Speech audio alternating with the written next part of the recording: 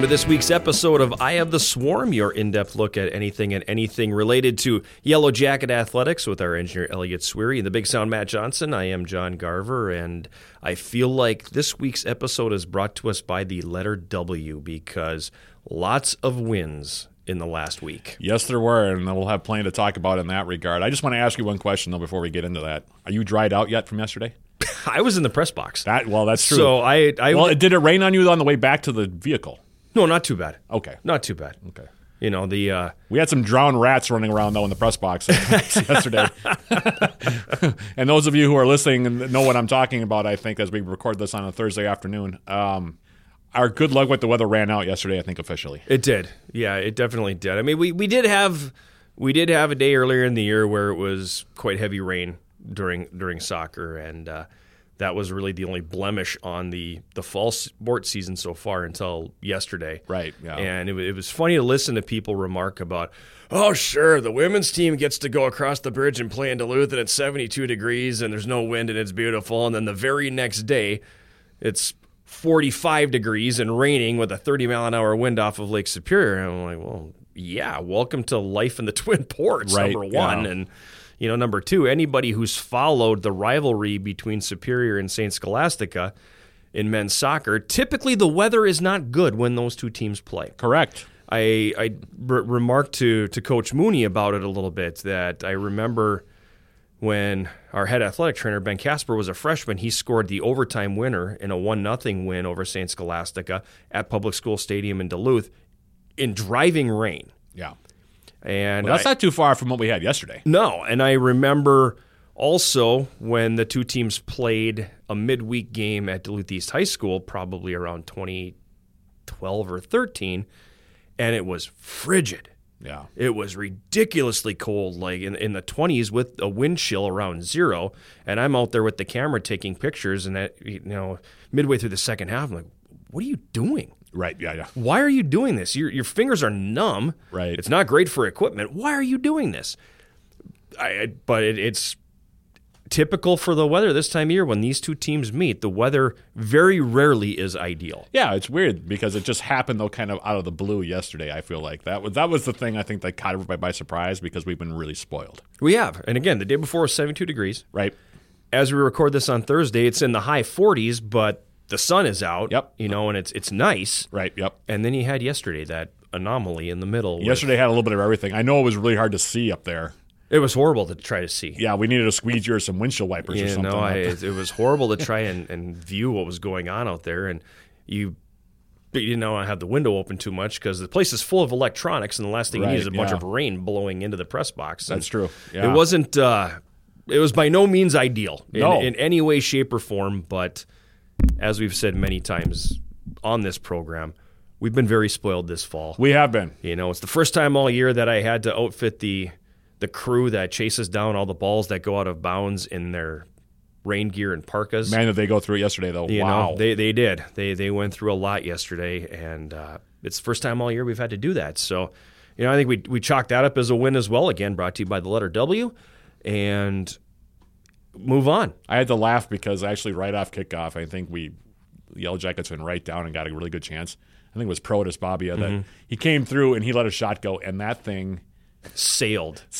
And I thought, oh man, it's going to be one of those nights because that thing I would like disappeared into the night. Yeah, I don't know if that ball ever came back. It did come back. Okay. Our shaggers were able to go out there and find that one, but yeah, it sailed. Yeah. It got up in that wind. Yeah. Well, he came through and just hit it really hard too. Yeah. So I was like, okay. Yeah. Yeah, that one went through the wind, and wow, okay. Yeah, all right, that's going to be one of those nights. Yeah. The first half wasn't bad. No, well, because it really wasn't raining all that much. And when you talk to Joe today, he said it's interesting because in the first half, there was no wind on our side of the field. Right. It was calm, and then everybody up in the stands on the other side of the field is going, "Wow, it's really windy and it's cold." Yeah. So it was almost a tale of two different. Yeah, it was like it was circling. Or yeah, something. It was really strange. And in the second half, when the rain started, it was just miserable for everyone. For everybody. That's I think that's enough chat about weather. Yeah, you know, I feel like we don't want to anger the weather that's gods enough anymore. talking about it. Mother Nature said, okay, here you go, had your nice Right. fall, have some fun with this, But it is beautiful today, so and then we got that get going ready us. for winter, and Right. Yep. Okay, be it. But So, yeah. it's been a great fall. By all accounts, it sounds like winter is going to be average. Yeah. because of La Nina. So, That's okay. Yeah, I'll take that. We'll take that too, and hopefully that leads to a decent spring. That would be nice, and be able to not have to jockey around schedules too much. Well, I know that Fracker and TJ are both wishing for that to happen as well. Yes. Yeah. I Yes. mean, they had good fall ball sessions, and I know that TJ and, like I said, Coach Melissa Fracker are both out recruiting like crazy right now. So. Yep. Anyway, we'll talk more about them, of course, when the season comes around. So Correct. there you go. Correct. In the meantime, you are right. There are a lot of W's to talk about. There were a lot of W's, and I feel like just about everybody played St. Scholastica too. Yeah. Well, everybody played everybody at the same time. Yeah. So it was in weird. the span of just a few days. 'Cause you could even go back to last Saturday when the men's hockey team scrimmaged. Right. Yeah. Against St. Scholastica. So, I mean, it like last spring when it seemed like we were seeing Northland in everything. I was about to bring that up. Yeah. Now it's we're into the St. Scholastica stretch of the schedule. Right, yeah. And Bethany Lutheran and Martin Luther. Right. Those are like the three teams that everybody saw last week. Yes. Pretty much. But, we'll jump right into Let's this. dive into it. Thankfully, with all those contests, things went very well for just about everybody. So, I think one loss on the schedule. yeah, one loss last week. And that was volleyball against Scholastica. But other than that, everybody else won. So, yeah, that was it. And first I want to jump off of women's soccer because they're having a fantastic season. They're having a year. Yeah, they're having a fantastic season. Watching them play, it's been a lot of fun to watch them grow. And they pass the ball so beautifully now with this group, and they score goals. And they defend so well. They defend really well. They're very well organized. They've got two really good keepers, and they're young yet. And that's probably the best part. I mean, there's a few seniors that are key players on this team. Don't get me wrong, but this is a very young lineup for the most part, and so they're going to continue to progress and get better, I think, and could be a lot of victories coming their way over the next couple of years here. But we'll jump into women's soccer. They're now 12-3 overall, 9-0 still in the UMAC, all alone in first place in the conference as they have been for about the last 3 weeks maybe. Ever since that Northwestern win. So about 2 weeks. Yeah, about 2 weeks. They now have won a school record 10 games in a row. And they swept 3 games last week, all of them on the road, which is really impressive. Yellow Jackets started out the week by defeating Martin Luther 4-1 on Friday down in New Ulm, Minnesota. Then they followed up with a road trip to Bethany Lutheran and won 2-0. That was on Saturday. And then on Tuesday got the big rivalry victory over St. Scholastica 2-1 over at Saints Field on Tuesday up at Saints Field in Duluth. Against Martin Luther, the Yellow Jackets got goals from Allison Alessi, who had a big week, by the way, Tori Vosberg, Ava Giswald, and Kenzie Olderking in the 4-1 win while holding a 24-11 edge in total shots, including 14-5 in shots on goal. Jenna Lang, who's been sparkling in goal this year, she's been really good. She's been really good. Yeah, and the freshman, 4 saves in goal to pick up the victory for the Yellow Jackets. Then the next day against Bethany Lutheran, Anna Schussman scored both UWS goals, the first coming at 66-45, the second at 78-13, and both those goals were really well placed. The first goal was a beauty, actually, on a head flick over the top from Ava Giswald. It was just a beautiful setup by the Yellow Jackets to score that goal. To pick up the victory, Bethany Lutheran held a 16-15 edge in total shots, but the Jackets had an 8-3 edge in total shots on goal, so UWS was able to push them out a little bit. And even when the shots did come in, Jenna Lang was there to make all 3 stops to pick up the shutout. And then in the, headliner of the week for the Yellow Jackets, on the road against St. Scholastica, Allison Alessi netted both goals for the Yellow Jackets at 20-47 and then 67-26, while Jenna Lang made 5 stops to pick up the win. With the victory, Yellow Jackets claimed their first ever regular season victory over St. Scholastica in the series history, so congratulations to the Yellow Jackets on that one. And also claimed the Golden Anchor, which is a brand new trophy, apparently, that is going to be given to the winner of the UWS CSS women's game on an annual basis. And I have not seen it yet. Have you seen it? Only pictures. Okay. Yeah, I know Allison Alessi had it. I know it weighs 5 pounds. Yep.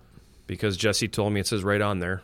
5 pounds. 5 pounds. Okay. So it weighs 5 pounds, and it's gold. Yep. It's not very big. No, it's small. That's about the extent that I know about the Golden Anchor. And I will give credit to Dave Riles, the head coach of St. Scholastica. His buddy, who was actually a captain at the Vista Fleet, who retired not that long ago, was the originator of the Golden Anchor. So that's where it came from. So Got it. Hopefully it becomes a thing, though. I think it's a really cool idea. Yeah, I do too. And we've talked about this for years, how I would like to see it across the board. Yeah. I'd like to see some sort of Twin Ports Challenge Cup, Challenge Trophy, Challenge something Anchor, or whatever. Yeah. I'd like to see something that encompasses all sports. It's surprising that it was women's soccer that did it first. We compete against them in just about everything. Right, yeah. So I'd love to see something that was a little more far-reaching than just limited to the one sport. Because if I remember right, like at a much higher level, you've got Minnesota and Wisconsin. Right. They compete in a... They have the Border Cup Series or something like that. An all-sport trophy, and it always comes down to... the last few. Rowing, softball, and baseball, basically, in the spring. And I just think that'd be a lot of fun. Yeah, I think so, too. And I think the surprise comes that it's women's soccer that came up with it first. Because, I mean, with our rivalries with them in hockey, our rivalries with them in men's soccer, our rivalries with them in men's basketball... I mean, you would think that one of those sports, women's hockey, softball, I mean, we see them a lot, like you said, across the board. You would think that one of those sports would have come up with the idea first, but if it's women's soccer, then good for them. Great. Yeah. Good on them. It's fantastic, yeah. I watched that match, too, and because I think it's only the second win. Yeah, all time. Last time we beat them was in the 18 conference semifinals. Was in the conference semifinals, and not taking anything away, but I think I felt like St. Scholastica lost that match. Right, yeah. Because we were outshot handily in that match, but we found a way to win. Right, yeah. And watching this one, it was completely different. The Yellow Jackets won this game. Right, yeah. Yeah. They absolutely won this game. They outplayed them, and they were the better team. It's funny for them, too, and we'll talk about this in the final segment, but, they're creeping up on a chance now to clinch that, if not an outright conference crown, a share for the conference crown here coming up in, like, the next week. So, I talked to Coach Allison Negrode about it a little bit, and she said, her players can taste it a little bit now. Yeah. She's getting the feeling that they're starting to feel it, and so they've got 5 games left in the regular season, and then the UMAC tournament, of course, coming up. But they're beginning to feel like this is our time. It's there. Yeah, it's there. We can go grab it, and so. Some big games coming up. We'll talk more about those later on. But 10 in a row now in the win column for Coach DeGrode and the Yellow Jackets. So. 10 in a row, and I think 12 wins total. And 12-3, yeah. Yeah, and that's a record as well. That's a program record as well. So. Yep. Nia Wilson is in the top 15 in the country in scoring, by the way. Goals. I think she's tied for 11th right now with 14. Yeah, she's ranked nationally, I think, in goals and in game-winning goals. Yep. Yeah, because she's got 5 of those, I think, is the number as well. But anyway, women's soccer rolling right along. So are the men right now. 10-6 overall, 9-1 in the UMAC. They also had 3 big wins. They're tied for first place currently with Bethany Lutheran. We'll talk more about why that happened in just a moment here. But they've won 5 straight, as we talked about. Defeated Martin Luther 7-0 on Friday. Bethany Lutheran 1-0 on Saturday. Both those were on the road before Downing St. Scholastica in the Deluge last night, or at the MSG Spartan Sports Complex 3-1. That game yesterday, I felt like it was kind of a game of attrition at a certain level. When you're playing under those circumstances, I feel like that was kind of the name of the game, was to try to kind of gut it out. The wind was howling. There was a lot of rain, and the conditions were not ideal. The ball was skipping a lot. So that's one of those where you just try to find a way to get the win, and thankfully the Jackets were able to do that. Yep. So we'll talk more about that game in just one second here and get your impressions of it, since you were up watching it as much as you could. As best I could through the windows. You're right, yeah, exactly.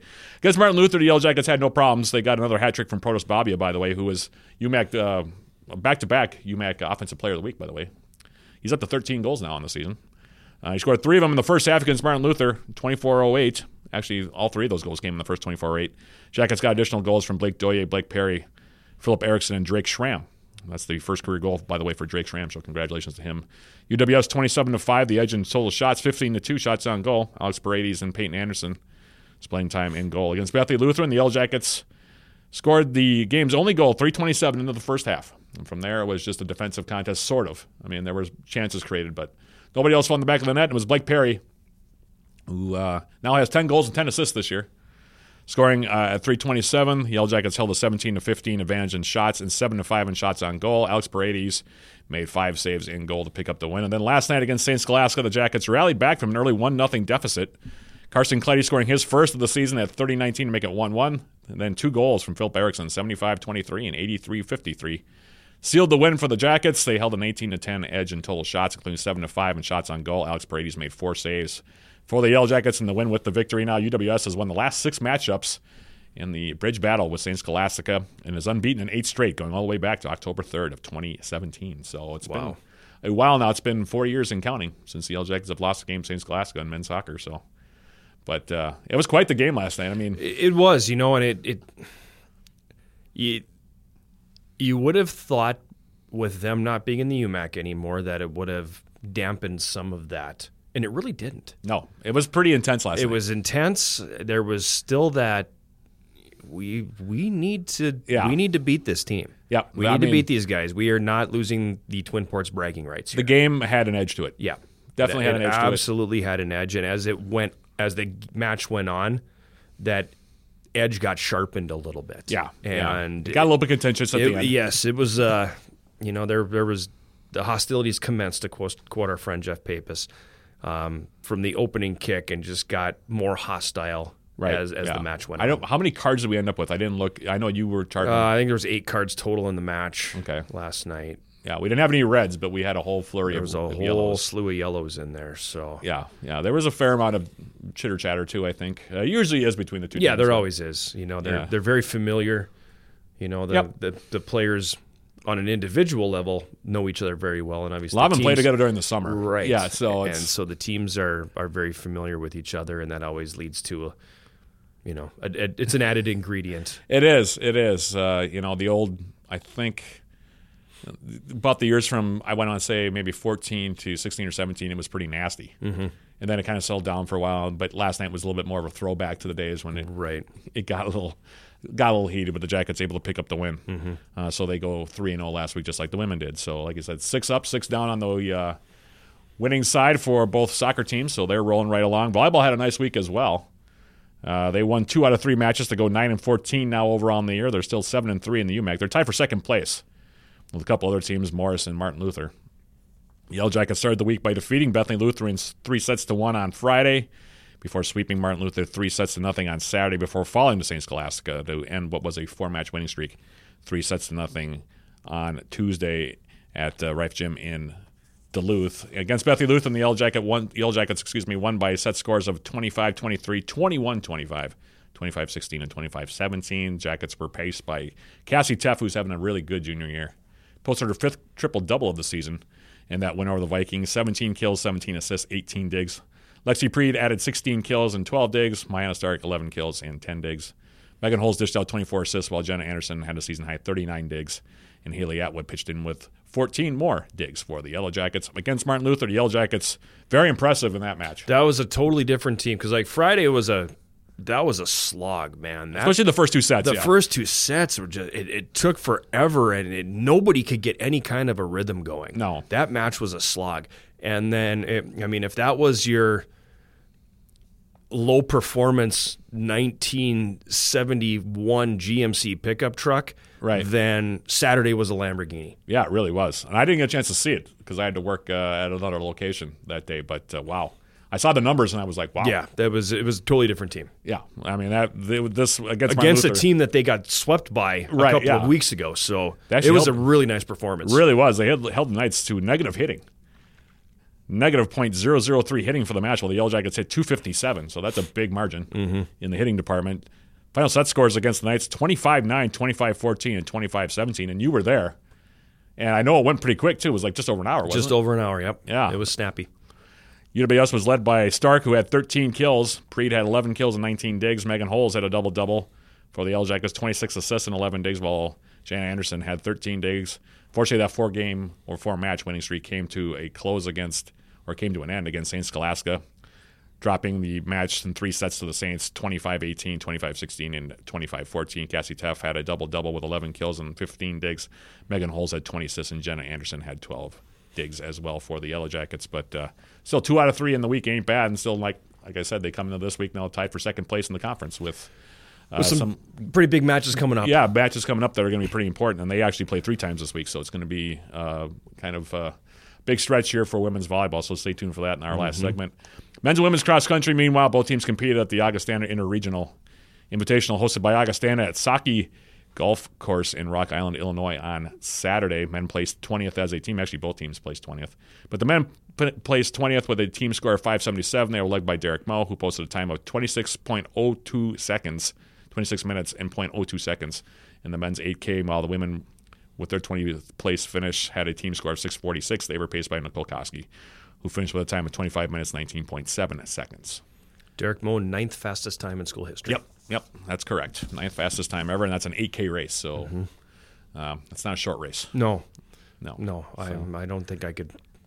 I couldn't do it. No way. I can walk it, but yeah, I'm not going to. Really good shot. I'm not going to run that.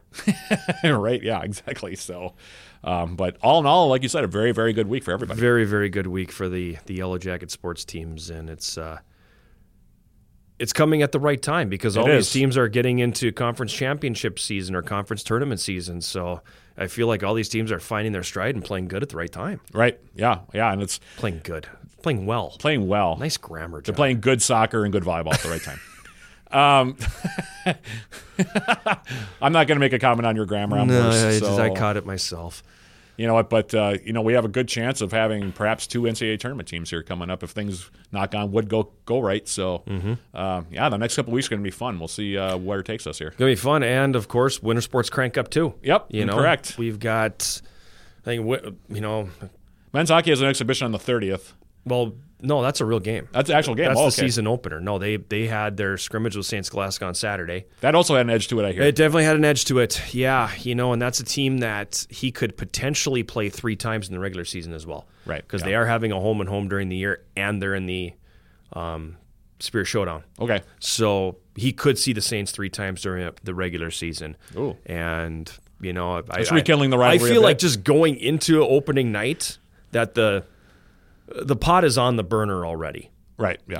And it's not going to take long for that thing to start boiling. Right. So it could make for some really interesting matchups during the regular season. Well, women's hockey is playing them tonight. We'll talk more about this. They but play tonight them tonight in an exhibition. That is an exhibition game. But wow, we could be seeing a lot of St. Scholastica here. And yeah, so you've got the hockey's getting underway next weekend officially, and then basketball the week after that. So it's going to be some really.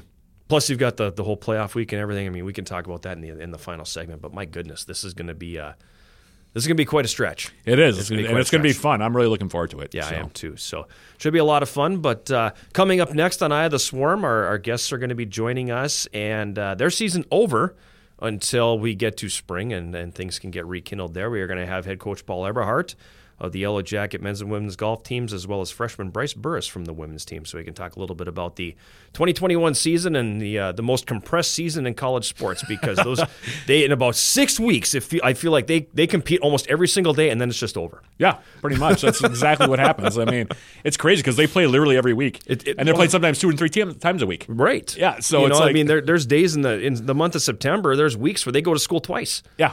And everything else, they're playing golf. So and sometimes those events, those are like 2 and 3 day events. It's not just like we play one day here, one day. No. Some of these are 2 or 3 day like actual tournaments. So at different locations. Right. So there's a lot of golf that's played in a very short amount of time. There's a lot of golf that's played in a very short time, and I'm jealous of that because I wish I could play that much golf in a very short time. But that's a whole nother podcast segment. At any rate, Coach Eberhardt and Bryce Burris are going to be joining us here in the next segment. So we'll take a time out and come back with our roundtable right after this. You're listening to Eye of the Swarm.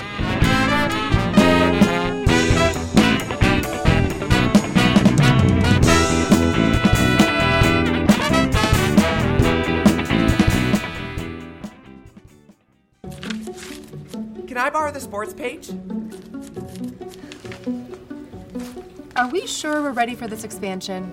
Of course we're ready for it. It's a great idea. Let's celebrate with a vacation. I'm thinking Hawaii. We're ready for you. Is it okay if my friend comes with? Of course. Imagination's always welcome here. Bring us your best ideas. Let's see how we can help. National Bank of Commerce. Imagination's welcome.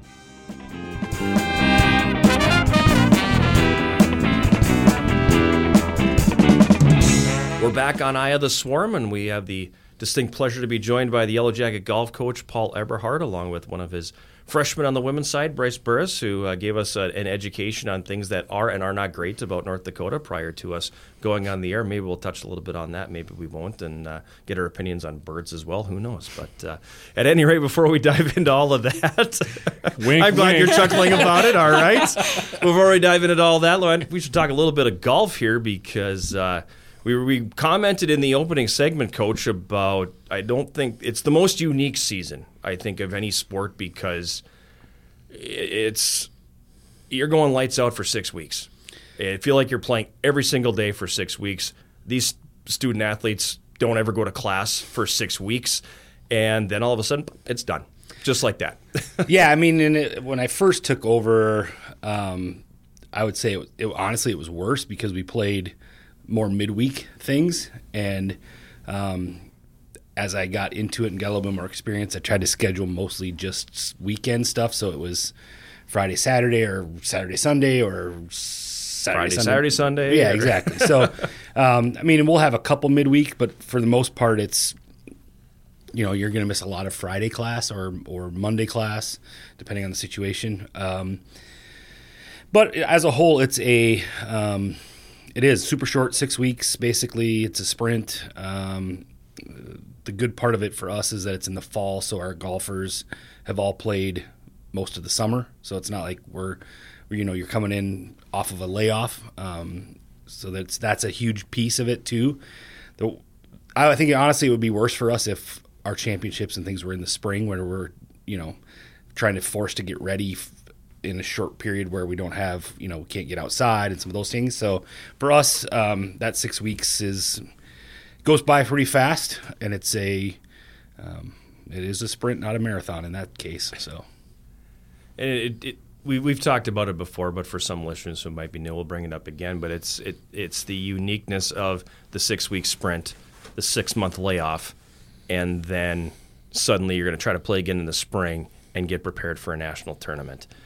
It's unique, obviously, to the colder climate schools because you can't play during a lot of those months, whereas in the South they are playing year round. But it's so unique that you play all those matches, all those tournaments early, had that long layoff, and now we have to try, in your case, the last few years, get ready for a national tournament. That's difficult. Yeah, I think that, last year especially with, no spring break trip because of COVID-19 and some other things, some travel limitations, we typically probably would have played a couple more events where we would have been overnight and done a couple things like that last year to try to get ready. But literally, depends on the weather. We may not get outside until the first or second week of April, and that's if we're lucky up here, And so last year, I think our first tournament was the first weekend in April, and we had to go to Waverly, Iowa.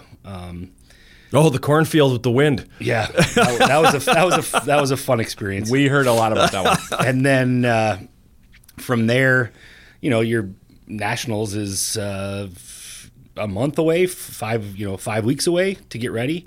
And again, luckily we have an indoor launch monitor and some things like that help us so that they can hit balls. But even if you get a spring break trip, that spring break trip's in March. You come back and you still have a month probably before you can get outside. So that's a distinct disadvantage for all of us that are in the north. And again, that's, it's not something you can dwell on because it's not something you can fix. We're not instantly going to be able to change our climate. And, so that part of it is why we load up in the fall is because we get more of our opportunities to get out and play.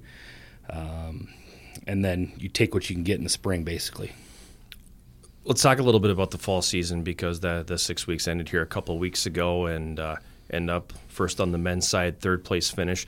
A different year because you'd won 3 years in a row and had qualified for the NCAA tournament that way. But a little different this year because you don't have the Ryans and the Joeys to lean on. So it was a little bit of a transition for that group, wasn't it? Yeah, I mean, you lose.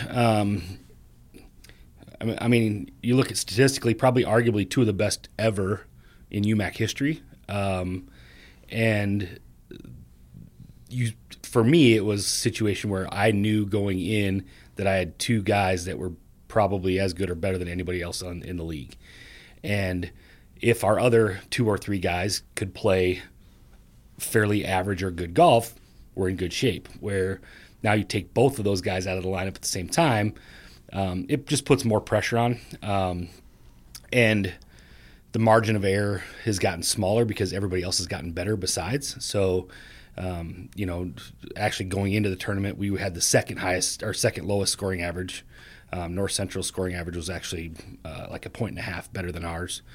And so it's, they have gotten way better over the last couple of years.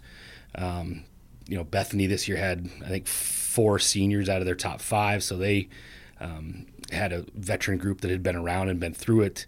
and we rolled out, a senior, 2 sophomores, and 2 freshmen. Mm-hmm. So that's that difference, though it doesn't seem like it would make a big deal in something like golf. Still does make a big deal because those people have been through multiple conference tournaments. I mean, we had 3 of our 5 guys had never been at a conference tournament before, and so that's something that that pressure, having played in a regular tournament is one thing, but then you go to a conference tournament and that pressure ramps up a whole nother level. You get a little bit of a 4-footer and it's a little more of a knee knocker with the conference title rolling on it than it is if you're just playing a regular tournament round. And of course, sometimes they decide to put pins in more difficult spots and things like that because of the championships. So, as a whole, I'm a little bit, I would say, a little disappointed in our finish on the men's side, but I think we're well poised. Our depth is better than anybody else in the league for sure. And I think that we've proven that with, we take 2 groups to a lot of tournaments, and when your top group is beating or your second group is beating a lot of the other teams' A groups, you've got good depth. And reality, it took me until the last week to figure out who was actually going to the conference tournament for us because of the margin of difference between really, I had 3 other guys that were all in on the same basic scoring average. So it was super difficult to try to decide who should go and who shouldn't. And for sure was my hardest year in making that decision. So, but encouraged about some of those young guys. Oh, for sure. So let's talk a little bit about that because it bodes well for where the things are going to go. Yeah, absolutely. I mean, we have, I think we had 7 freshmen probably. I think 7 freshmen. And at some point, I think all of them could get into the mix where they are a key piece of what we do. This year, Sam Frazee kind of established himself early on with his play. Connor Willard played really well, and both those guys played at the conference tournament for us as freshmen. And Ian Bundy was super close. He was one of the guys that was right in the mix. And he had some good rounds early and then had some issues with his putter and didn't putt well down the stretch. And so he fell off a little bit down the stretch. But others, we've had – I really, really I like our freshman group, and I think they will be the group that you build off of for the next, hopefully, 3 more years. So. And you've kind of got the youth being served on the women's side too. Yeah, absolutely. Because that's a young group there as well. Yeah, we rolled out 3 freshmen for the women this year. So we actually a senior, a sophomore, and 3 freshmen. So that's and I think that's a positive as well. Been beating the bushes like crazy on the women's side from a recruitment standpoint because I would like to have better depth there and just more of some inter squad challenge stuff where you're not set on a lineup that they have to go out and earn it week to week and make it so it's more competitive. So we've been myself and Caitlin Zenner, our assistant, have been working hard. Wisconsin women play their golf in the fall, so we've focused mostly on the Wisconsin side right now because they're the ones that have just finished playing. They had their state tournament the same a couple days after our conference tournament was the Wisconsin State Tournament. So focusing on some girls that are on the Wisconsin side and see if we can't have a couple that'll join the fold. One of those freshmen that came in is the young lady sitting here, and I remember you coming in when you got the commitment from her saying, okay, this is a building block. This is somebody that's going to be very, very good for us. What did you see in her? Well, and to be honest, because she's from East Grand Forks, I had not seen her play live. But when you see some of the scores and when she came to visit, I instantly liked her as far as her personality, the fact that she had worked at a golf course, worked at a golf shop. You knew that golf was in her blood, basically, and that was a situation where most of our guys have that mindset that they work at a golf course or they do something related to golf in the summer. we've had very few of our women that do that. And so I knew that if I have one that has that, we are in good shape, because golf is one of those things that I think the more you're around it, the more you have opportunities to improve. And whether it's, even helping someone with club fitting at a golf shop, that requires some level of thought process that deals with golf. And I think those are all positive things. Whether you're if you're working in the pro shop at a golf course, that helps you understand so many other different things just from your personality, how to manage a golf course and how to manage people, and how to, it helps you understand, how to separate and compartmentalize certain things. Yeah, I made a bad shot. Well, yeah, but there's all sorts of different things you can do with that and compartmentalize. And I think that's a good thing. So when she came to visit, I was super excited. That she had a really good freshman year, was an all-conference honorable mention player as a freshman, got better as the year got on, and in all honesty, I think she felt more comfortable. I like to pick on her, so that she gets mad at me because I like to pick on her a little bit, but I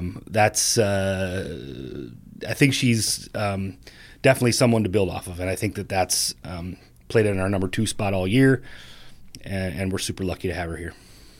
Which golf course you work at? Kingswalk? Valley.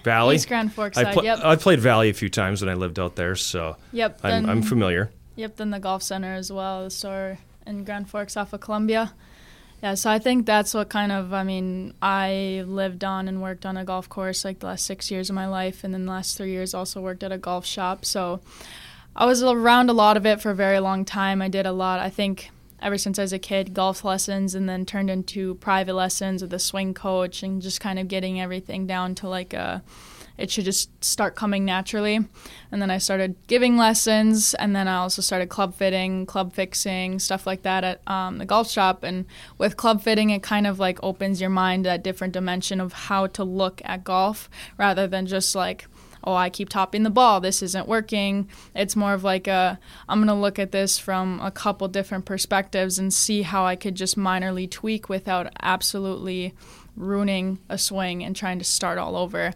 And that's one thing I did notice with the girls this year, is once we all kind of got more comfortable with each other, it was hey, you want to look at this quick, or see if you could, help me out on this, or my drive is going this way, or it's pretty low, could you look at it? And some of the older girls I was able to help a little bit, and it was really nice. Just having that different experience from everybody else with golf. From a young age, that's kind of all I've known is golf, and I absolutely love it, and it's kind of a passion I have. So any way I could help the team was kind of what I was there for.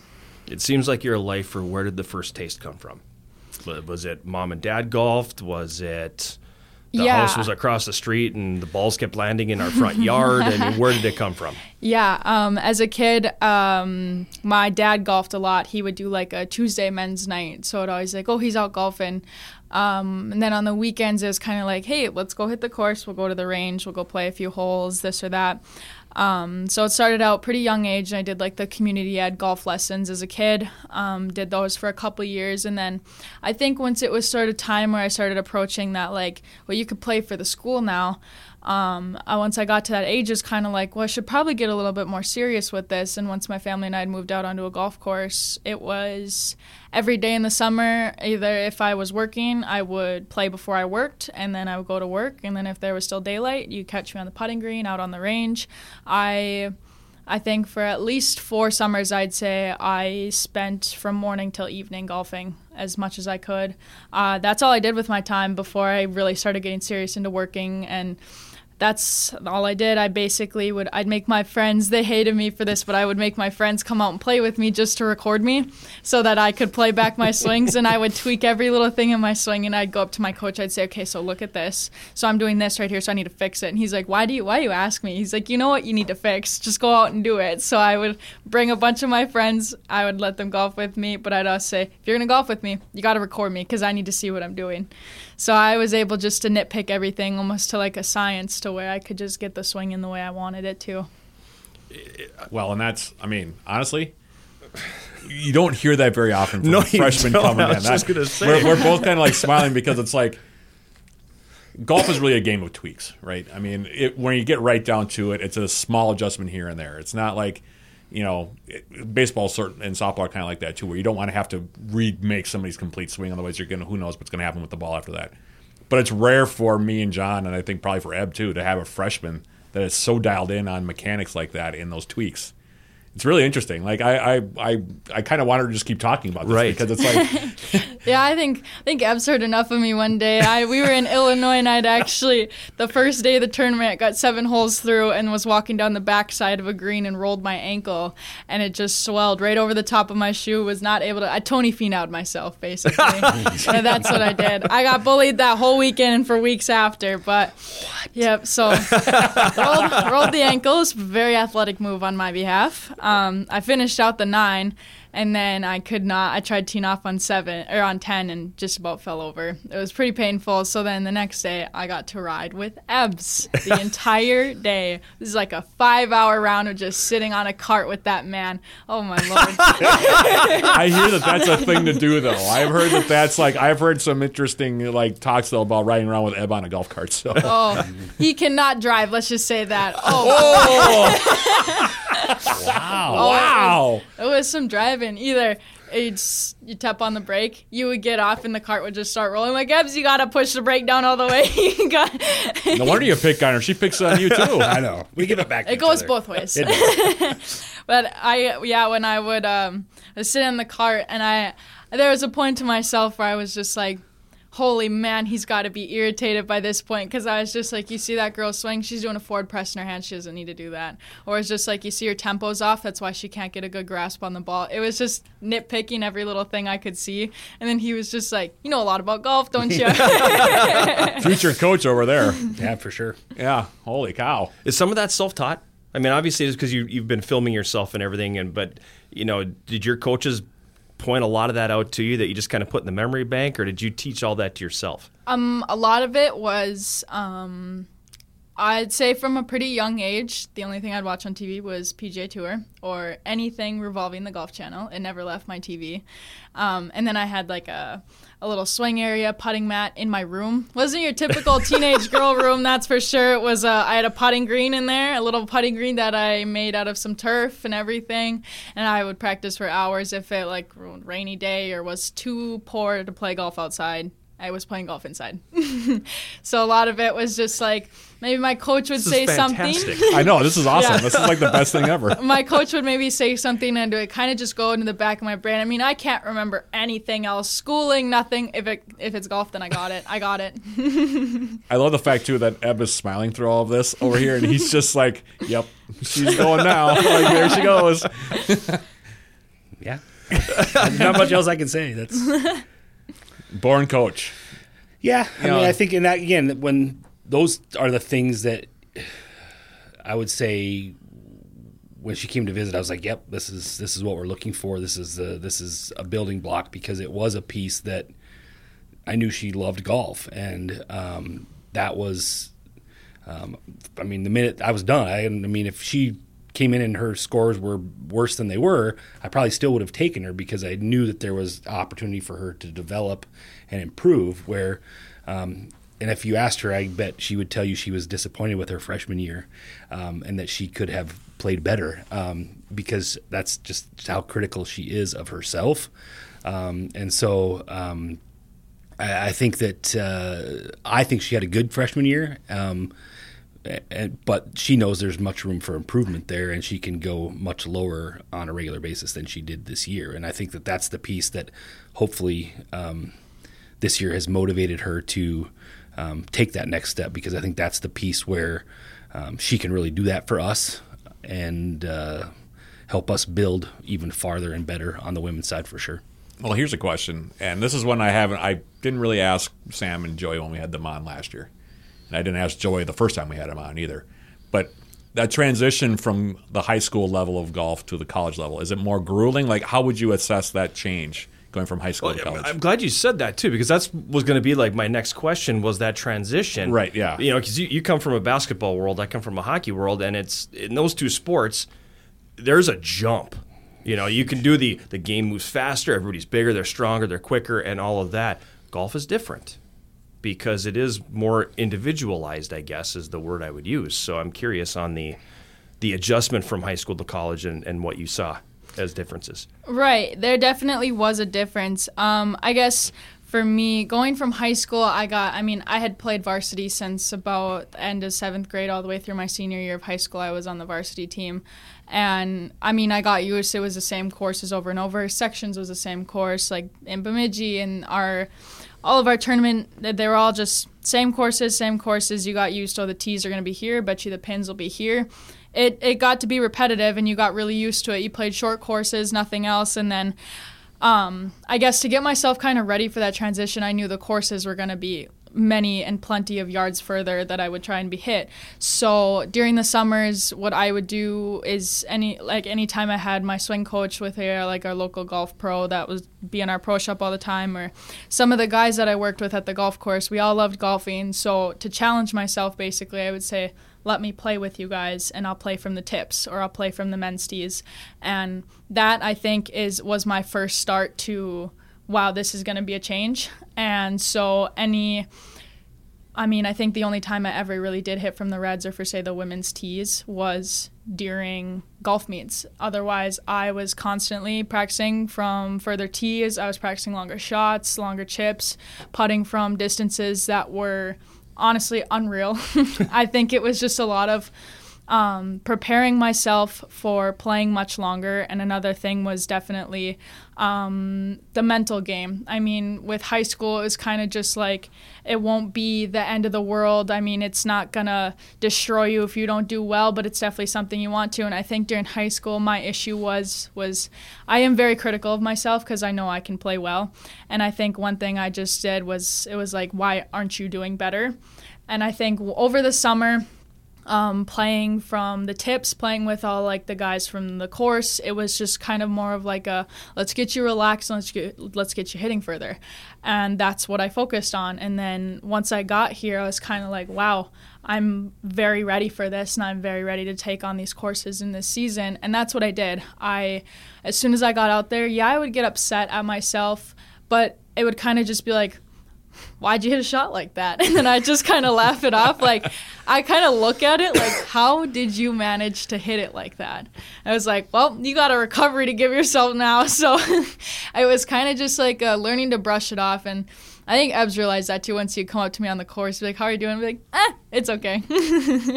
It kind of be more of a brushing it off rather than getting mad, because I mean, the more mad you get, just the progressively you plummet. You just plummet. Oh, don't I know? There's no Yeah. recovering from getting mad. I mean, some of the girls that I used to golf with in high school, I mean, they would just shut down, and I'm just like, I would always try to be that positive person. Like, you can't do that. Come on, let's pick it up. Like, and I think that's how I've kind of like learned to stick it with myself, is like, you got to stay positive. If you're not going anywhere. You will continue that downward plummet to your next meet. You're going to carry that with you through practice. If you sit there, I can't hit the ball, I don't want to be here, I'd rather quit, then do it. Like, it's not gonna benefit you if you just sit there with that negative mindset. And that was just probably my biggest thing, was just mentally preparing myself. I mean, like, you got this, you can do it. You're in college now. This is all you got. Just give it 100%. And that's what I did. And I am proud of my season. I know I could have done a lot better, but I am proud of it, and I would not take it back for anything. I had a great experience, and I cannot wait for the following years. Well, the margins in college too, I assume, are probably between being a good player and not being a good player are so much like closer than what you might see in high school. Because high school teams, they'll have 2, maybe 3 really good players, and then it kind of drops off from there. In college, you're going to get, usually 1 through 5.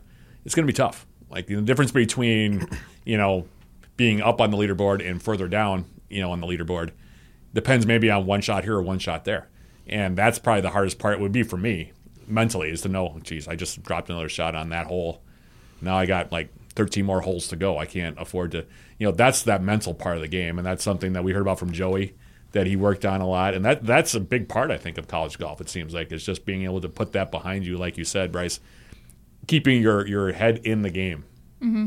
I biffed that hole, but I've still got another 9 holes to play. That's one thing I really got used to, is like, I mean, you hit a bad hole, it's like, yep, that one sucked. Let's go to the next one. That was kind of the mentality. I walk up to the tee box and I'm like, kind of look at my bag like, now what could we do with this hole? So it's like, you know what? I'm just going to smack a ball right out there and we're going to recover. And even if you don't recover on that hole, you've always got more. It's not like you just, nope, quit, done. It's such like a mental, let's figure this out. Let's do it. It's more of you got to keep yourself relaxed. And I guess with me, it's kind of just like as soon as I can tell I'm starting to get agitated with the way I'm playing, it's kind of like let's take a step back and just focus. That's definitely one thing that I was able to kind of comprehend and get down well this year was I would kind of get agitated, go to my next ball. I'm like, I'm just going to hit this out, see where it goes.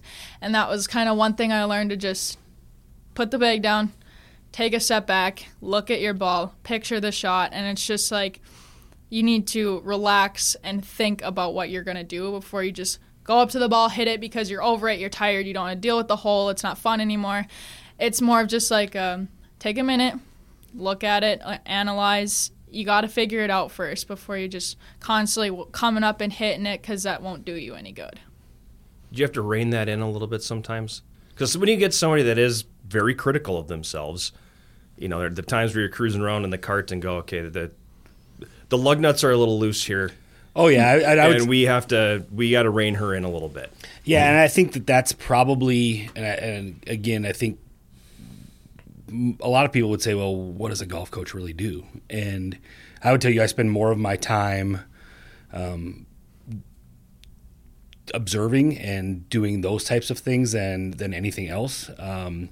Where you watch somebody's body mechanics, you watch their mannerisms, you look at body language tells you a ton. And, I would probably the one that gave me the best handle on this was probably Joey, because he had a tendency when things went badly to turn his hat around backwards. And then he'd get really goofy. He'd start, he'd draw something on one of his golf balls just stuff that was outside of a normal behavior for him. And I always knew that things were going a little haywire for him when you saw something outside of the norm. And it was my chance or my opportunity to go in and, spend a hole or two with him and try to calm him down and get him either talking about it or, to try to at least think about something else rather than dwelling on a poor performance. And having him and Ryan both, I think, made me a better golf coach because I had the opportunity to, and I love Joey, but Joey as a freshman at times was a hot mess. And he flat out told us that. Oh yeah, he said that on the podcast. He's like, my freshman year, I was all over the place, and he was, and as he grew every year, and because of that, I as a coach grew with him, I think, in some regards, and so. She brings a new perspective with someone who, as a freshman, comes in with a pretty good head for the most part. I think we had a couple incidents this year, maybe, but that's for a freshman. That's very few in number. What I would say, based on other teammates of hers, she's one of the ones that's more calm on the golf course. So it's.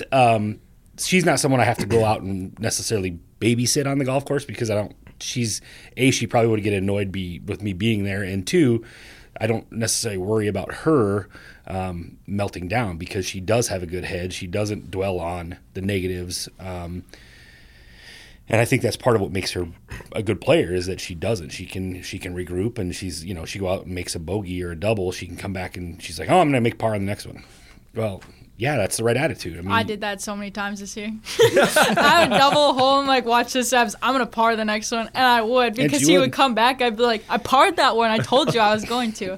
I was in high school too. I mean, whenever my coach would come, she'd be like, you good? I'd be like, yep. And they'd leave because I don't think spending time talking to the coaches is really going to, not necessarily wouldn't say benefit me, but I don't feel as though it's necessary for my well-being. If my teammates need it more, go right ahead. That doesn't bug me whatsoever. If I don't even see my coach on the course, it does not bug me because I keep that positive headspace, so I'm not like I need somebody to talk to, and I'm very social, so I tend to just talk to the girls that I end up playing with, and it honestly just keeps me in that right mind space. I don't like feel like I need to depend on a coach to make me feel better if I am hitting a bad shot. I think the most times would be, you good? Are you hungry? Yep. I grab a sandwich and he'd take off. Just about that was my job with Bryce. Bring me sandwiches and Gatorade and I'm good. Well, that is so rare, though, for athletes, especially the young ones that come in. And we keep harping on this, or I keep harping on it. But for a freshman to come in and have that mature of a stance toward it, because and Coach Ebb, you know from you and I work together in basketball, when you have a freshman athlete sometimes and things aren't going well, they do tend to have a tendency to melt down.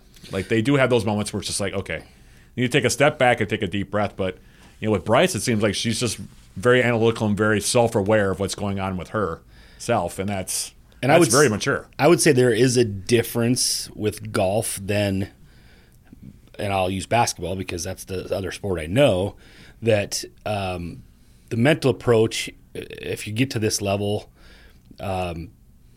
you better be able to deal with things well mentally, at least at some level, because golf is a mean game. It can bite you very, very quickly, where yes, it can. Yeah, and we've all played. It doesn't take much right, to destroy you mentally. No, you can be 2 under, and then all of a sudden you take a double or a triple, and you're like, I just screwed my whole round.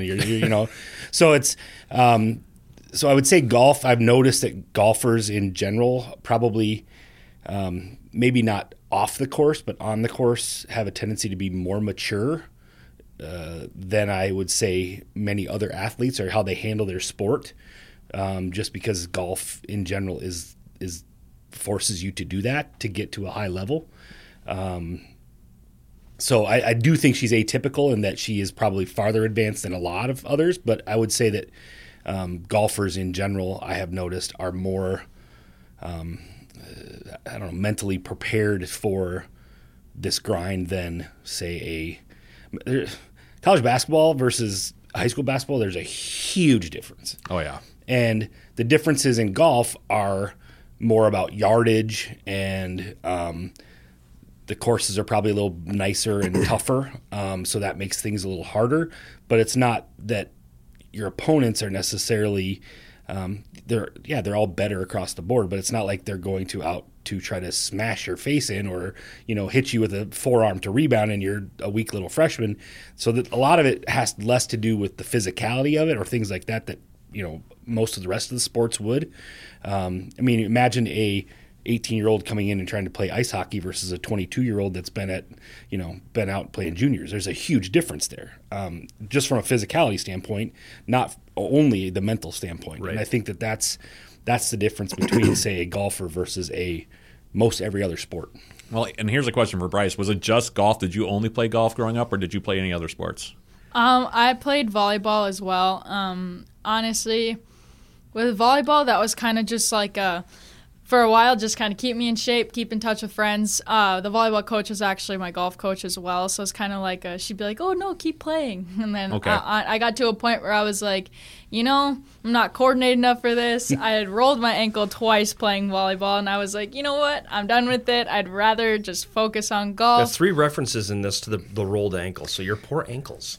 It's just the one. It's just the one that keeps rolling. It's the same one. You have that one loose ankle. Yeah, because I had a high school teammate who also had a loose ankle, and he got to the point he sprained it so much, and he was also a golfer, where he could actually bend it all the way over, and it just kind of grossed me out by the end. Because the ligaments got so loose in there that he could just roll it over, and it's like, oh, that's horrible. Yep. But anyway, keep on going. Yes.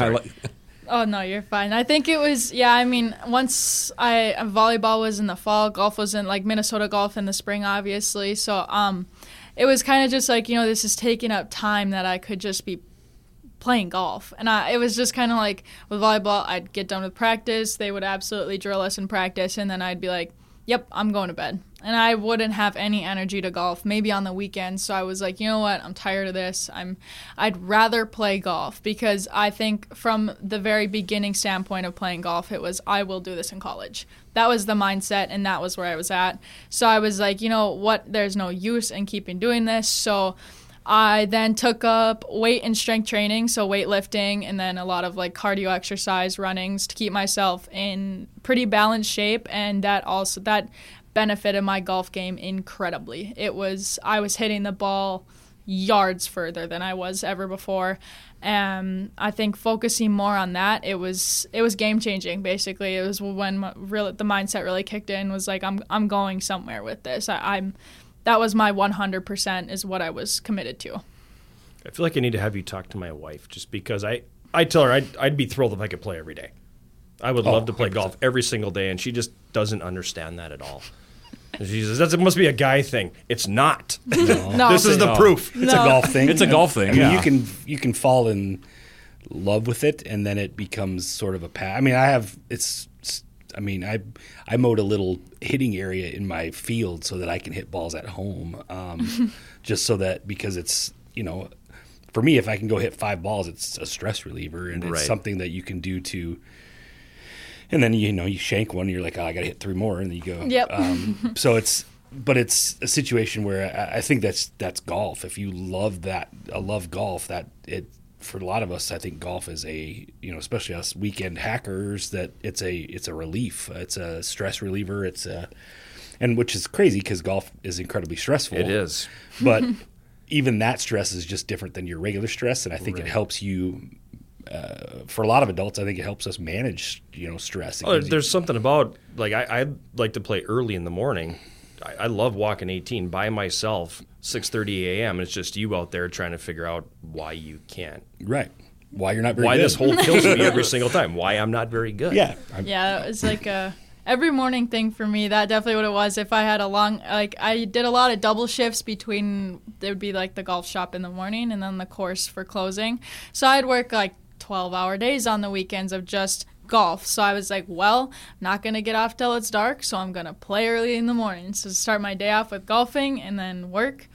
And then I guess once school started and there was still golfing, like when I could golf in the fall, it was always like I would get home when it would be dark, and I would play as soon as I got home from school until dark. It was always the same thing for my parents. Did you do your homework after school? And it was like, yeah, I did. Mm-hmm. I was just out Didn't playing. have any today. But it was the same thing with my dad. I'd be like, well, I was out playing. He's like, oh, okay. And then with my mom, I was like, I was out playing. And she's like, no, do your homework. No. Or it'd be she would get home early from work, and it would be a call, where are you? I'm like, you can hear the wind blowing as I'm on the golf cart. She's like, Bryce, where are you? And I'm like, on the golf course. And it's like, get home, do your homework. She's like, you can't play college golf if you don't graduate. Well, there definitely is that side to it as well. It absolutely is. Trying to find that balance, though, because I was like that, too, at a certain point. When I played soccer and basketball as a kid, I was one of those guys that was kind of obsessed with both of them, and I was doing both of them all the time. And it got to the point where my mom would yell at me too, so I can completely understand. Yeah. You need to come in and keep your grades up, because if you don't, you're not going to be able to do anything anyway. So, but hearing that kind of passion is something that we don't necessarily always appreciate, I think. Because there was a story about that girl out of the Twin Cities that played in the U.S. Women's Open. I'm blanking on her name right now. Macaulay, I think. Yeah, she's a junior in high school, right? I think so. But like her story is very similar to that, in the fact that she just really committed to golf and just kind of did it. And she went to the U.S. Women's Senior Open as a 17-year-old. And it's kind of one of those, like I said, triumphs where she just kind of worked her way up, and just kept playing. But like you said, golf people are golf people. And she's another one that just is, committed to the sport. And, you get that also from your former players. Like I said, talking with either Ryan or Sam or Joey, they're all were that way too, especially Joey. He's like, I was out there hitting balls all the time, especially my senior year. He still works at the golf course. He still plays in tournaments. I mean, that's Ryan, Ryan does the same thing. They played in, play in the Arrowhead. They play in the Northland Open. They played in the Masaba Open or whatever they call it. And they're all playing in, men's events now because it's part of what they do. It's like, it's part of their personality. That's what they do to have fun, and it's part of, their friends are golfers and they hang out on the golf course. And right, yep. That's, I don't know. That's one of the beauties of it, though, too. Is there's no expiration on it. It's a lifetime game. Yeah, and it's incredibly social, which I think is sometimes the PGA Tour, if you watch that, it looks stuffy but most of the time golf is incredibly social, and it's those guys all know each other too, and they play together and they for talk years. to each other. I mean, there's certain guys that don't say anything or talk on the course, but even then, if you watch any of the Ryder Cup, where it's a little bit more gamesmanship and a little bit more sort of relaxed, those guys are talking to they're talking smack to each other. They're helping each other out, talking about where should this shot be. I mean, all those things are going on. It's just that sometimes you don't, as the fan, we don't get to see all that. Right. It's an interesting thing to watch it too. Watching the PGA Tour, the LPGA, or anything. All those players know each other, and they all see each other all the time. Yeah. So it just becomes kind of part of the it's exactly. So they run into each other everywhere they go. Because they're all playing the same tournaments, and they all run into each other. About 9 months out of the year when they're in season or doing whatever. So, I mean, that's like you said, golf is inherently a social game because you play in pairs, sometimes 3 or 4 if you're in a college tournament, and then it just So you see the same faces quite a bit, and you get to know people from other teams, I'm sure, and stuff like that too. Well, and it's funny because I mean, you do get to know the other players very well, and again, myself and probably more even Coach Zenner, she's incredibly social too, so she talks to everyone. And, I mean, she has pictures on her Instagram of her with all the other players from the conference because she's the second coach that they all consider that because she spends more time with them than their own coach does. And right. So it's and that's part of the game. It's still supposed to be fun, and it's serious, and you're supposed to go out and play well, but it's a, like you mentioned, it's a lifelong thing that we can all take with us, and it's a shared experience. It is a shared experience, and that's part of what I love about it is that we jump in a van and we drive to Morris, Minnesota, and I'm talking about things that have nothing to do with golf, and it's I'm like, this is a super fun drive to Morris, Minnesota, but cornfields, yay! Yeah, but you actually get to develop a relationship because you're not just I think that's part of the beauty of this game, especially as a coach, is that you really do develop a relationship with your players because you have to. If you don't, they probably hate you because you spend time with them all the time and you never say anything to them or whatever. So I think that's part of the beauty of it for me, at least, is that, I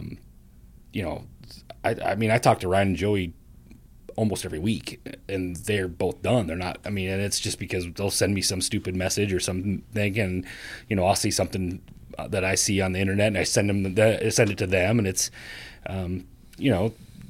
that's the relationship you've built. And I think that's part of the beauty of golf as a whole, is that game and the fraternity is small and it's tight knit, and I think that's part of the best part of it, probably. Well, I'll let you know, I'm probably the only staff member on our campus that has a putting green in his office. So feel free to stop by if you want to work on your putting stroke during the winter. Door is almost always open. That's awesome. Plus, there's candy in there. He's got candies. Yeah, he's got candy dish. in there. I do have a candy dish. My one request is next time you go home, I want a grinder from Red Pepper. Bring it back for me. I will gladly do that. I miss that place so much. That was just when he told me he was recruiting you. I brought up the Red Pepper. Oh my gosh, so good. That was the first place we go to when we got done with rounds, especially the Saturday morning weekend rounds. Mm-hmm. We get done, it's like, all right, let's go get some Red Pepper. Mm-hmm. And we would sit there and we would Red Pepper is, keep in mind, super, super cheap. Like dirt cheap, amazing food. I'd say we'd at least have about $35 to $50 worth of Red Pepper, and we'd all sit there and eat there for at least an hour. Yeah. The grinder is the best sandwich in the world. Yeah. It really is. Everything grinder, cheese tostada put on top of that for the crunch. It's beautiful. So I feel like you guys, this is the cool part for me, and I don't know if it is for Eb.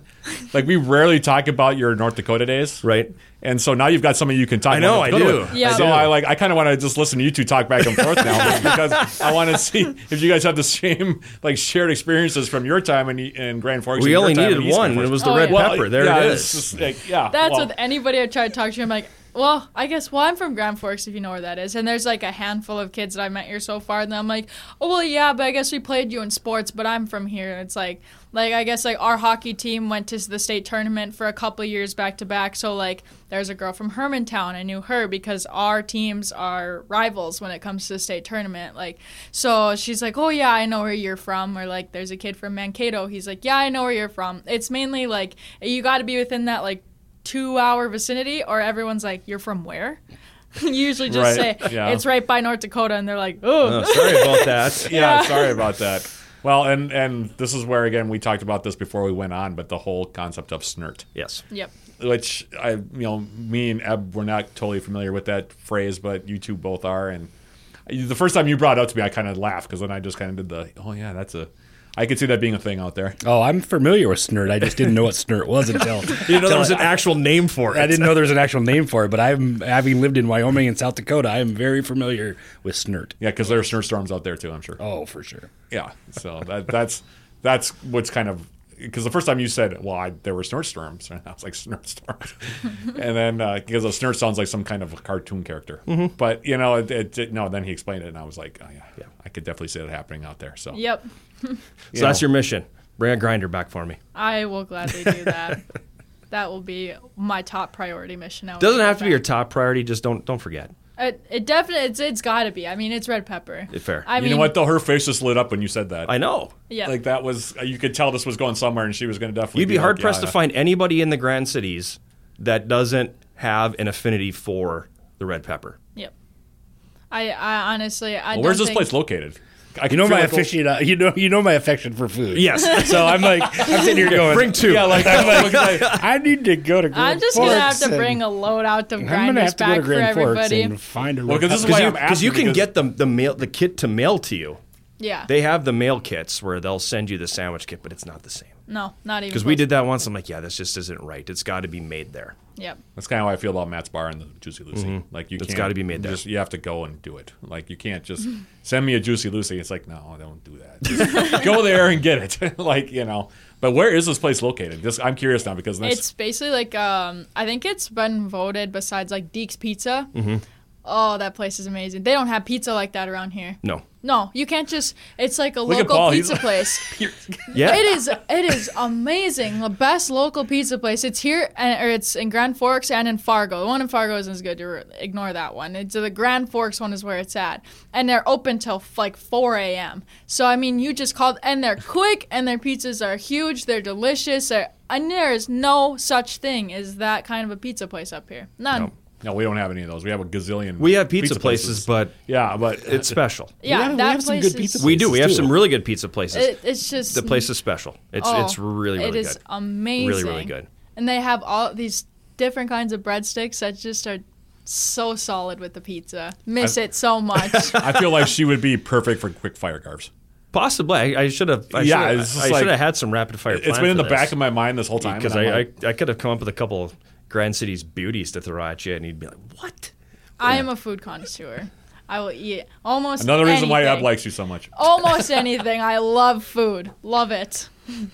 Wow, she's in the right company then. I definitely think so. I think we could have had a second part to this whole episode too. This could be like we could have the Grand Forks version of this. Grand Forks food and conspiracy theories. Nice. Yes. She does. Yeah, that's the other thing. Yep. Conspiracy theories are there. The birds are not real. Nope. We'll talk about that in the next time we have you here. But I do have to cut this one off. So, Coach Eberhardt, Bryce, thanks for stopping by. Thank you. Yeah, thank you. We'll take a break. We'll come back with more of Eye of the Swarm right after this.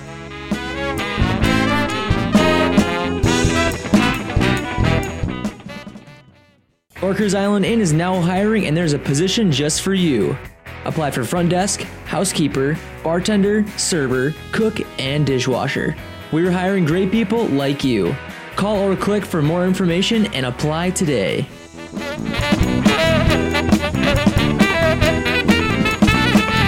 We're back for our final segment of this week's Eye of the Swarm, and always, we didn't have Coach Eberhardt last year. No, in the pandemic shortened year. It's been a long time since it has been. It's been 2 years since we've had him on the show, so it's always good to have him back and talking golf. And again, it's such a strange season. It is, where you just go lights out for 6 weeks and then it stops for 6 months. 5 or 6 months. Yeah. And then you get a few more in the spring. And, unfortunately for them this year, they're not going to be in a position where they get to play in that national It is tournament. a real bizarre setup. And we've talked about it before on the podcast about how the fact that it's unlike any other sport because there's no other sport where you have to wait for your national meet for 6 months right after you've clinched the bid to it. So, and unfortunately for them, not this year. For teams like this, right? Yeah. They in those 6 months rarely can you play. Right. Yeah. Whereas the teams they're competing against that are in the south, warm weather climates, they play every day. Yep, they can play every day. They and play up every here, single day. So we're lucky if we're back on the course by May. You're at a distinct disadvantage. Yep.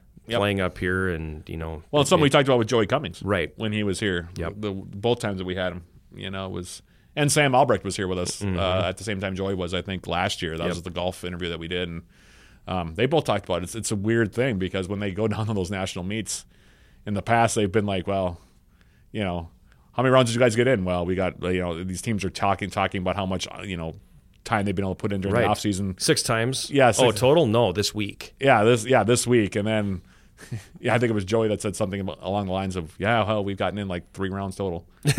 Or it was something like that, and you realize, 2 of those I played when I was on vacation. Yeah, what a different world it is for the warm climate teams versus the cold climate teams like us. But hopefully they'll get back there though soon. Yeah, that's my goal. I agree. I hope they're like you mentioned, they're young. Yep. On both sides, they're young. It's hard to recover from losing guys like Joey and Ryan. Well, you won 3 in a row. It's kind of tough. Like did on the men's side, so it's difficult to overcome that sometimes. But again, likes a lot of the youth he has, and in some ways probably a year away. Right. From being really, really good on both sides. Well, and I think golf is one of those sports too where it's so difficult to maintain a certain level of performance all the time. Yep. Because it can take one thing here or there that can totally change your game. Yep. For a given day or a given round or a given tournament. Or even 4 holes within your round. I mean, yeah, exactly. And because sometimes that's all it takes. So they were right. The men were right in contention to the very end. I know they ended up 3rd. So anyway, but hopefully they'll get back. And but thankfully we also have other teams that are going to be entering the postseason really quickly here. Yep. Not quite yet, but almost. It's women's soccer's already clinched. They've clinched a playoff spot already, so we know that they're going to be in the tournament. Obviously, the men are going to be in the tournament. And I'm expecting the men will probably this weekend. Probably this weekend where they'll be able to clinch their spot. There's definitely a separation in volleyball of the top 4, because you've got your Northwestern, then you have the 3-way tie, and then it drops off after that. So I think it's pretty safe to say who the 4 are going to be. They're jockeying for a seed right now. What was the seeding going to be? Yeah, what the seeding's going to be. So, all 3 of those teams have, like I said, postseason coming up, and they're the 3 teams that are in action this week. So we'll get right to it. Women's soccer, who has a chance to clinch a conference crown, depending on how things go here this week. They have 3 games on the docket. One of them is the rescheduled game from earlier against North Central due to COVID-19 protocols. But they start out the week, I guess you could say, tomorrow taking on North Central as we record this on a Thursday. 1 p.m. against the Rams. That'll be the first game they play the Rams this week. Then they'll take a break from the Rams in between on Saturday to take on Northwestern, who's in 2nd place. And the Yellow Jackets had a 3-0 win the first time they played them, and they could actually give themselves the full tiebreaker if they are able to beat the Eagles on Saturday at the MC Spartan Sports Complex. In fact, both those games will be up at the complex, so if you're around, feel free to come out and watch them because they're playing really good ball right now. They're playing really, really well right now. Yep. So the game against North Central on Friday is at 1 p.m., and the game against Northwestern on Saturday is at 2 p.m. That's our next broadcast, by the way, with yours truly.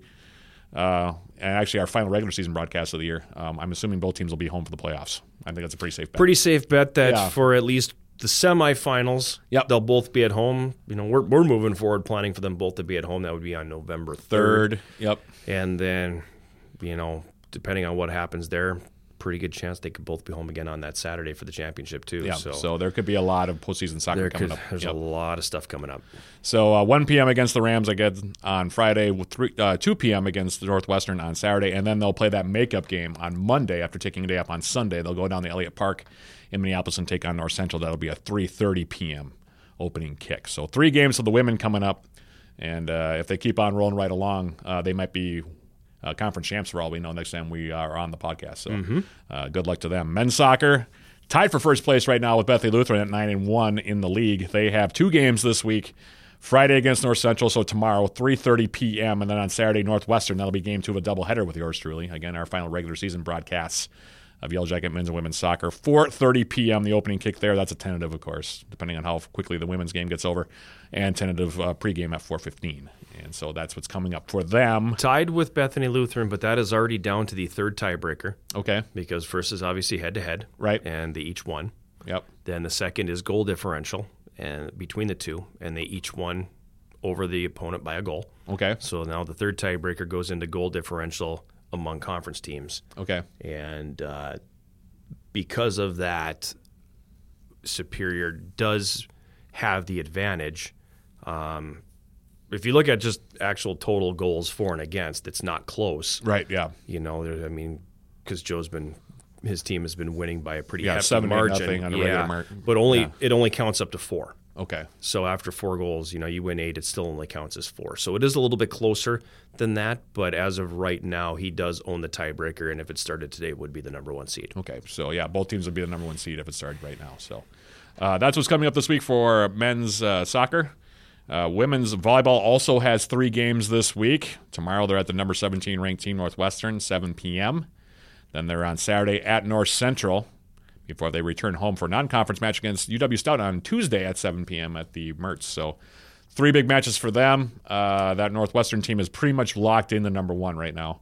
I think they're undefeated in the league so far. But again, they're tied for second right now with Martin Luther and also Minnesota Morris. They do have the Cougars coming up, I think, on the 30th. Correct.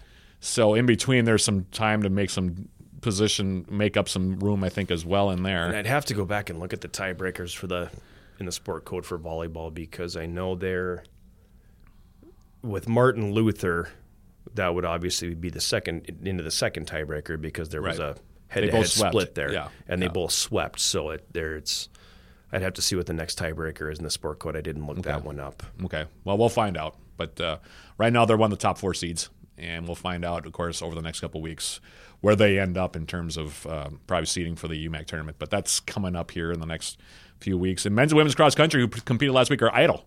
So basically it's the 3 traditional team sports that are playing this week. Of course, women's hockey has an exhibition game tonight against St. Scholastica over at Mars Lakeview Arena as we record this on a Thursday again.